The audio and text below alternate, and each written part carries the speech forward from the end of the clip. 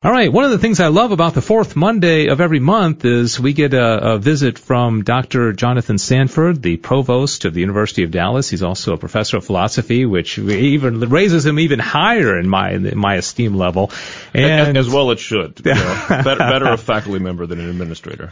That's right. And he's what an appropriate topic. I don't know if you heard the beginning of the show. I said, well, we're talking politics right smack dab in the middle of the two conventions. I love these conventions. I watched the Democrats last week, and we'll watch the Republicans this week. And your guest, Dr. Daniel Burns, Associate Professor of Politics, and we're going to bring him on in just a second. You guys have off and running in the fall semester. How are things going so far? We're off to a great start. We really are. So our classes began last Wednesday, and we have all of these safety protocols in place. It's not unlike going to Mass, where you've got greater distance. Everyone's wearing a mask when they're indoors and that sort of thing. And our students have really stepped up and are doing a very good job complying. So what we want to avoid is anything like what's happened in the news. If you've read about University of North Carolina or the University of Notre Dame had some problems with off-campus activities that led to some on-campus challenges. So we're really messaging our students well, and we're just blessed with top-notch students of strong moral character. So we're trusting in that, but we also have a number of measures in place for when that trust is somehow wounded. All right. Well, prayers for all students of all levels and for University of Dallas. All right. What a great topic. Why don't you go ahead and introduce our guest and the topic, and let's get after it. Yeah, so I'm very pleased to welcome Dr. Daniel Burns, Associate Professor of Politics. He's also our interim Associate Dean of the Undergraduate College this year. And Dr. Burns has spent the last 2 years in Washington, D.C., some of it engaged in work he was doing of a heavy research sort when he was on sabbatical, and then another year doing some policy work. And given the time, we talked to Dr. David Upham last month. So we're giving some special focus to politics, and there's a kind of fittingness to that given where we are in the election cycle, but also given where we are with respect to questions of prudence and character and public policy that have been surrounding the COVID-19 situation, as well as some of the social unrest in our country. And so I've been trying to highlight some features of our approach to politics at the University of Dallas, and I think Dr. Burns is a fantastic person to do that for us. So welcome to the show, Dr. Burns. Thanks so much for having me, Dr. Sanford and David. It's really a pleasure to be here. So I like to spend a little bit of time introducing our listeners to the intellectual background of our faculty guests on this show, Dr. Burns. And would you mind telling us a little bit about how you found yourself a professor of political philosophy or politics, or however you prefer to say that? Well, it starts with a bet that a freshman friend of mine made in college 18 years ago, when he bet me a large amount of money, or so it seemed at the time, that I would end up as a professor of political science within the next 15 years. And I bet him that because I thought there was no way. My dad is a professor of political science, and I was 16 and thought, why would one want to do the same thing one's dad does for a living?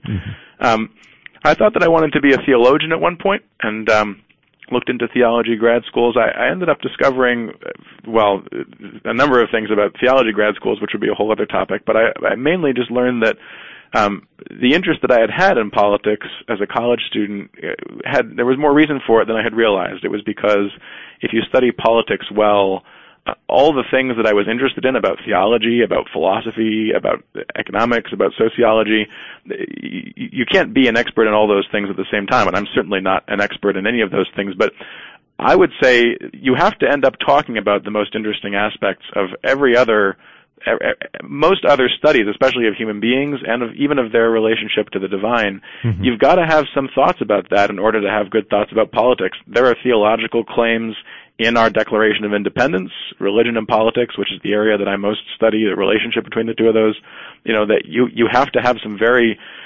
interesting and deep conversations about God and man just in order to think through questions like, was the most recent Supreme Court ruling on X or Y correct, or who should you vote for in the next election? So I really do think that, I love every other discipline, and I think they're all fascinating too, but for me, I think the most interesting aspects of most other fields of study, in one way or another, come into play when you're studying politics well.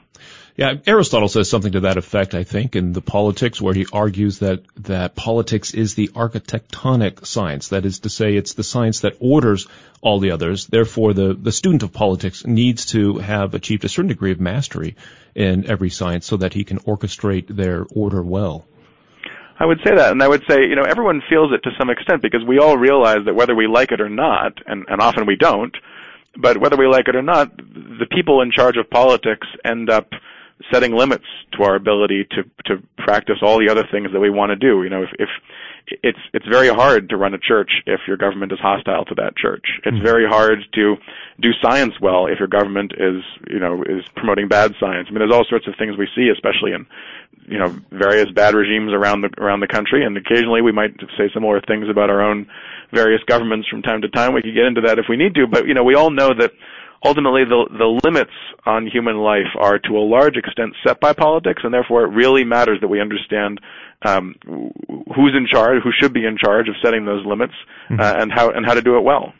So let me ask you to expand a little bit on one of your primary areas of research, the intersection of religion and politics.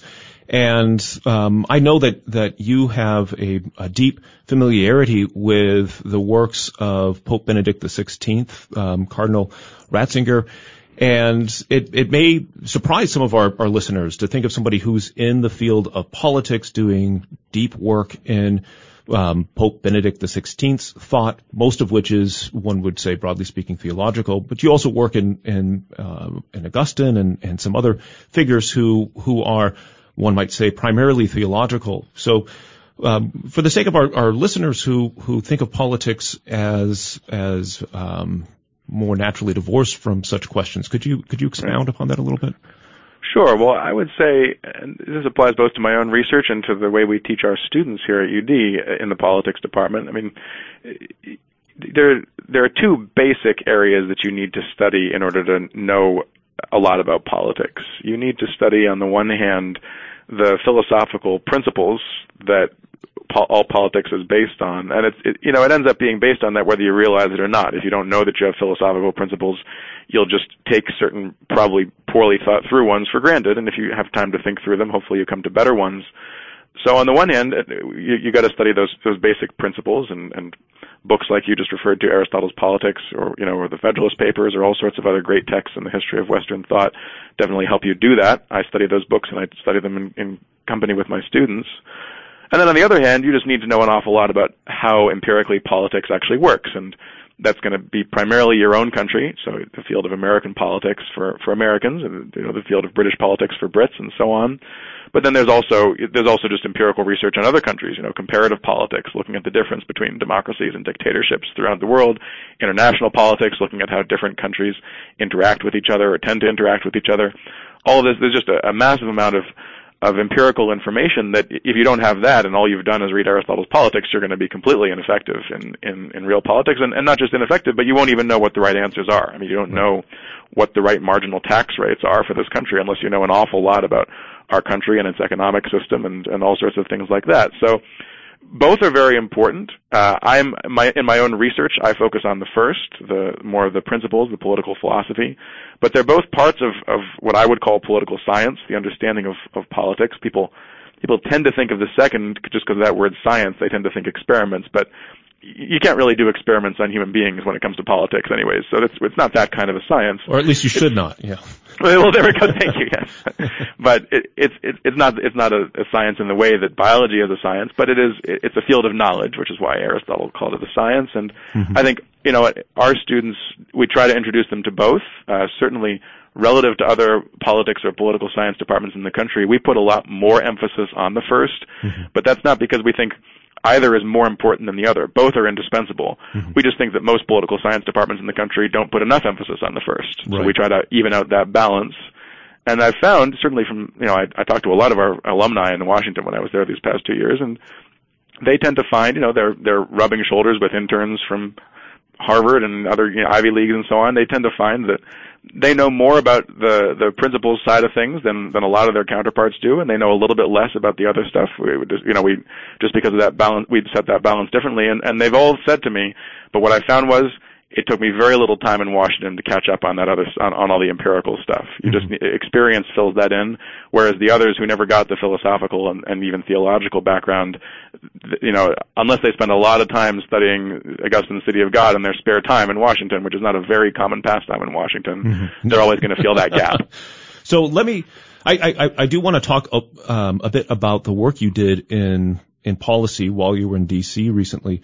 But before we get there, I'm wondering if you might have any reading recommendations. I mean, City of God might not be That's a big one, the one for right now, but a lot of our listeners who are struggling to make sense of the contemporary political scene, who are well formed but haven't had a chance to delve more deeply into political theory. What's a good place for them to turn? What's a text that you would recommend as particularly helpful for the next couple of months?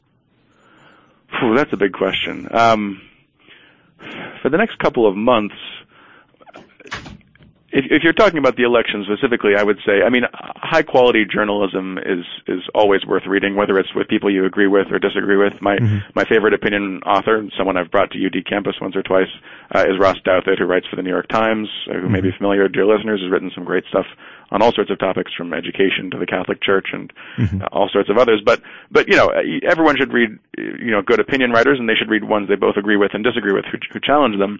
But if you're talking about more on the side of those principles, the political philosophy, to come back to a man you mentioned earlier, Joseph Ratzinger is my favorite 20th century author. I think he's underrated in every single regard. I don't know anybody who I think values that man as highly as they should, except maybe his former students, some of whom I've met and all of whom just think the world of him deservedly. But I think, he's written there are a few collections of essays he wrote, usually talks he gave when he was Cardinal Ratzinger, on the occasion of the anniversary of D-Day. He gives a talk about D-Day, on political or social political topics. My favorite of them is called A Turning Point for Europe. He wrote it 30 years ago, right around the time of the fall of the Berlin Wall, and he just says an awful lot about what the end of communism means for Europe, what Europe is, what the role of Christianity is in a fundamentally secular political system, but that doesn't have to be secularist political system. Another one, he didn't choose these titles. I don't love all the titles, but they're just names of collections of essays. Values in a Time of Upheaval. Those are some more recent ones that he was writing really right up until I think the week before he got elected Pope, including his debate with Jürgen Habermas.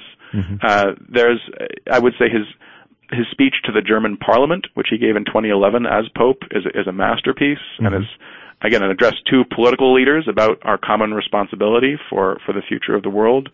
And anything, his Regensburg address touches on political themes, but anything you can find that man wrote about anything, you should always read more of. I just don't think there's any exception to that rule, but especially his public-facing speeches that he gave to a general audience, to a not even necessarily a Catholic audience, but talking sometimes about what role you should think the Catholic Church ought to play in society, even if you don't happen to belong to that church. These are important topics. Great, excellent. Thank you for those recommendations. And so tell us a little bit. I know you can't tell us everything about what you were doing when you were in Washington, but what kind of work were you doing, and what interested you in getting involved in that sort of work, the work of nitty-gritty policymaking? The second question is easy. I've been ever since grad school, so for 13 years I have been studying a lot of the greatest authors on politics in the history of the Western intellectual tradition. Every single one of whom I noticed a few years ago had some political experience, and I had none. So it just started to strike me that it's kind of weird to be saying, Aristotle learned, Cicero, Locke, Aquinas, every one of them either talked to kings or worked for lords, or most of them didn't spend their whole lives in it the way that Cicero did, though some did, but they all knew something about what it looked like on the ground. And I just thought, if I want to understand these thinkers, I really should have done that at least a little bit, and it was not, I like my job here very much, so I was very fortunate that you and your office granted me this leave from UD, temporary leave, to go get this experience. But it was very valuable. We're very glad you came back, Dr. Burns. that was the intention, and I did. But but so, given that I wanted this experience, I was in D.C. anyways for a year on a sabbatical fellowship at Catholic University, and so I just spent the time getting to know people there and figuring out where I might be able to fit in for a year. Mm-hmm. I spent half a year as the deputy director of the Joint Economic Committee of the U.S. Congress. I call it the least important congressional committee. It is a very important committee, but it does not report legislation, unlike other committees. Mm-hmm. It's a sort of an in-house think tank for Congress, and because it doesn't have the responsibility of reporting legislation, it has a lot of freedom to study. It has to study economic trends, but the chair gets to define those as he sees fit. And the current chair, Senator Mike Lee, who I work for and who I have enormous admiration for, understands that the foundation of a sound economy is not just in the kinds of numbers that economists normally study in the narrow sense, but includes things like strong families and strong communities, mm-hmm. and has gotten together this team of really high quality social science researchers to study those trends and to figure out how public policy, and especially federal public policy, could be reacting better to things like neighborhood breakdown, to things like declining marriage rates, the social trends that aren't exactly economic, but if they continue in this way, are not going to be good for our economy either. Mm-hmm. So I was there for half a year, and that was absolutely fascinating. I was helping supervise a team of people, all of whom know much more about how to deal with large N spreadsheets than I do, and I learned an enormous amount from watching them work. I then spent the second half of the year working in the executive branch, working for the Office for Civil Rights at the Department of Health and Human Services. I came there because of my background in some issues related to religious liberty. The office cares a lot about that, and I was supposed to be working mostly on issues that intersected with that. And then this little pandemic hit us, mm-hmm. And all of a sudden we found about 2.5 months into my tenure there that we had a lot of other stuff we had to research and not just research, but have policy decisions made on. Mm-hmm. And one of those, the biggest that came across our desk was there were all these life-saving care rationing plans sitting on the shelves of many U.S. states. Mm-hmm. What to do in a pandemic if we run out of ventilators, which a lot of people had not thought much about, and our office had barely thought about before this. And all of a sudden, these things are getting taken off the shelf. States are talking about activating these plans, and we're getting complaints from disability rights groups saying some of these plans discriminate on the basis of disability or in some cases age. And so we had to figure out in a hurry what the legal limits actually were, what are the guardrails within which these extraordinarily difficult decisions can be made without violating federal law, and what is the role of legitimate medical judgment, what are the boundaries for legitimate medical judgment. Those were extremely difficult questions, and by far the most high stakes discussions I've ever been involved in. Fortunately, none of those plans has to this point ended up being activated, to the best of my knowledge, but we did a lot of research to figure out what would be legitimate if they were, and that was very grueling and in its own way very rewarding, because obviously I don't know that I'll ever be involved in decisions where getting it right or wrong matters so much to so many people. Yeah, wow, that's remarkable. So what do you when you think of and you're already in the midst of this, right? You've been reinserted into the life of the University of Dallas. You've got this wealth of experience and knowledge that you've taken from this. What do you hope to do with this with respect to our students and the formation that you and our colleagues are providing them? What are you hoping to outfit them to do? Well, two things. First of all, I can't tell you how many times, and I should have kept a better journal, but I don't. I've got enough written down. I'll have these in my memory. I can't tell you how many times in the past year I thought this is going to be a great example for my students. So I have 40 years worth of examples now to illustrate points that come up in these books that I teach. Just here's how it happened. I watched this happen. I saw this person make this type of decision. It's exactly the way that Aquinas said it would be. This sort of thing. Mm-hmm. But more generally, I think one of the many things that became even clearer to me as a result of my experience was just how much in the functioning of our government depends on the moral and intellectual formation of those who actually exercise power. And this of course, like everything, goes back to Aristotle, that there's really nothing more important than the character of those who rule in any given regime. And rule in our system, of course, primarily means our elected officials. Well, it primarily means our populace who choose our elected officials, the moral character of our citizenry. Secondarily, our governing officials. which is primarily those who are elected, but also, those who are appointed to judgeships, and the thousands and thousands of people who help them do their job. Mm-hmm. I mean, it's a U.S. senator, I've watched it happen. I mean, he is forced to rely so heavily on the research and advice given to him by his legislative assistants. Mm-hmm. He doesn't have time to research every one of these bills himself. He does.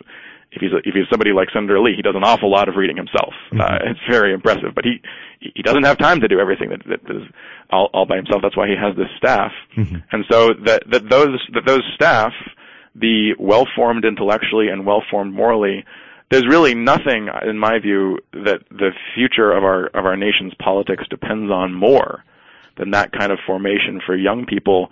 Because really, everyone will name the age a little bit differently, but pick your age, somewhere between 25 and 30, people's moral and intellectual habits tend to more or less calcify. Mm-hmm. There are exceptions. There are great, conversions that happen to people in midlife or later, but for the most part, when you're 40, you're going to be roughly the same person you were when you were 30. No, that's a great point. I'm sorry to have to cut you off there, Dr. Burns, but we're running short on time. I'm getting the look. No, this goes very quickly, and this was an incredibly engaging reflection.